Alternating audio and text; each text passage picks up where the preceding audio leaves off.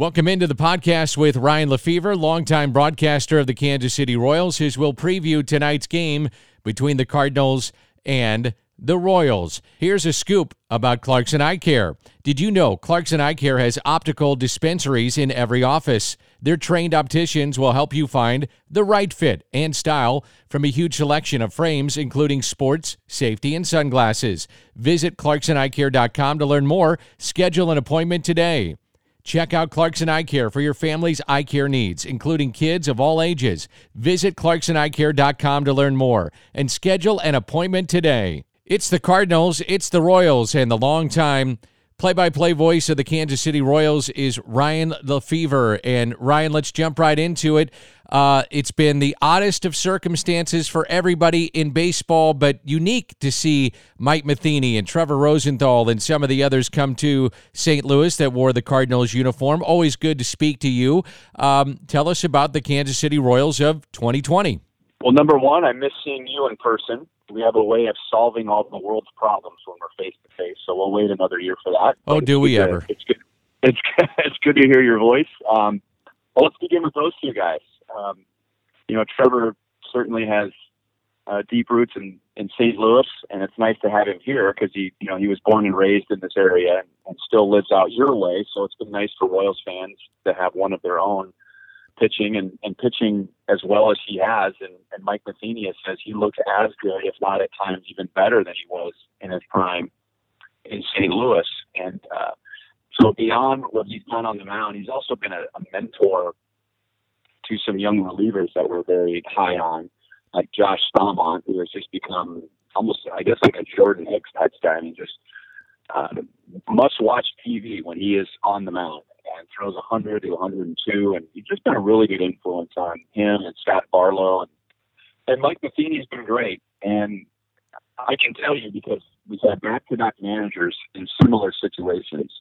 Ned Yost helped build the Brewers and was fired before they got to the playoffs. He joined our organization in the front office and got to see the whole organization. He became manager and took us to the World Series. And now you got Mike Matheny, who obviously inherited some really good Cardinals teams. He didn't have to build them from the ground up, but he had quite a bit of success. He gets let go. He joins our organization as a front office guy and becomes manager. The difference is Ned was always kind of Ned, for better and for worse, and we grew to love him. Mike has really seemed to take to heart what the criticism was of him in St. Louis, and he has gone out of his way, maybe if not beyond out of his way, to be better at the things that he was perceived to be not very good at when he was in St. Louis. So he's been a great ambassador for the club. He's been great, giving us information as broadcasters, and been to hear from the clubhouse the guys like playing for him. In terms of what this team is right now, it seems to be kind of a rebuilding season, but yet you're in a 60-game season. What's the viewpoint of where the Kansas City Royals are in 2020? What are the Kansas City Royals? Well, that's a really interesting question that I can try to answer, but I don't know if I can. But I'll begin by saying the team that took us to 2 World Series, they started to come up at different times in 11. Their first full season was 12, and they lost 90 games. And they had their first winning season in 13, but they really didn't take off until the second half of 13, and then they went to the World Series in 14 and 15. This group started to come up in 18. Their first full season was last year. They lost over 100 games.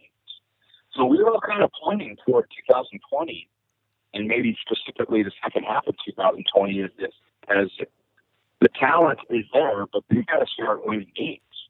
And so I don't know how that translates in a 60-game season. I don't know how the organization is going to feel going into 2021.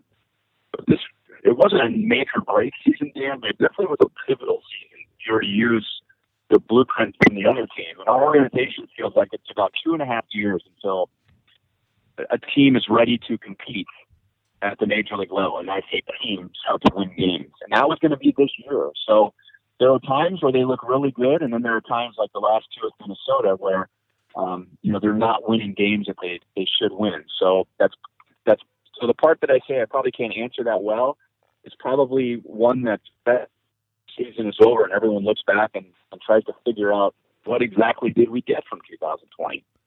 In terms of the starter tonight, Brad Keller dealt with COVID-19. You were hit kind of in the summer camp. Cardinals got hit in season. Keller, another guy that has come back from COVID-19, and so far so good. He's been really good. He has been really good. And, yeah, I mean, we probably were the first team that had an outbreak. But it was during summer camp, and it really didn't affect us much. It was nothing compared to what you guys went through.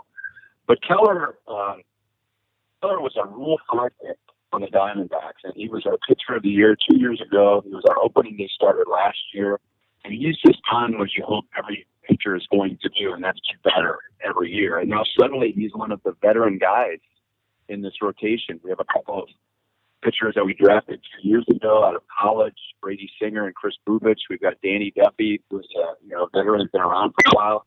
And so here's Brad Keller at 25 years old, one of the veteran guys. But when the Royals do begin to win, and we believe we're gonna be really strong with starting pitching, and Brad Keller is gonna be right in the middle of that. He's just very poised for the lack of experience he has at the big league level. I'll wrap it up with this, and again, my guest is Ryan Lefebvre. It's been interesting, and I want to go back to Mike Matheny because at times he was polarizing here in St. Louis. How has he dealt with the media? How has he handled being a manager again? Give me some of the things that he's really worked on to kind of, as you mentioned, improve upon the things that could be at times a detriment here in St. Louis. Well, he shared with me that he tried to follow what Tony La Russa did. And Tony La Russa was, very protective of his players and protective of information. And I think, as a rookie manager coming off a World Series championship and a Hall of Fame manager, that he didn't want to change the culture much. I mean, he really wanted to protect what was there and what had been established by Tony La Russa. And then I think he has said that he's admitted that he took that too far. And when push came to shove and the heat was turned up with the expectations that you have every year in St. Louis, that he had two choices to go. He could continue to go in the direction he was going, or he could back off. And he chose the former of the two. And so he was very upfront about that in Kansas City and speaking with the fans and speaking with members of the media and just trying to do his best to keep us informed as the broadcasters and understand that, members of the media aren't necessarily out to get him. The fans want to know, and we're the ones that are assigned to ask the questions. And so, I've been impressed because when Ned Yost had his situation in Milwaukee, I mean, he was still bitter about that when he came to Kansas City. But Mike has been a lot more introspective, and he's had time to think about, maybe some of the things they said about me in St. Louis are right. I am who I am. I can't change who I am, but maybe I can go about it differently. Awesome stuff. Hey, Ryan, thanks so much. I wish we were doing this game in person together. Always great to catch up, and good luck to the Kansas City Royals, and I'm sure we'll catch you up down the line. Hey, I miss you, buddy. I wish we could see each other face-to-face, but always fun when the Royals and Cardinals get together.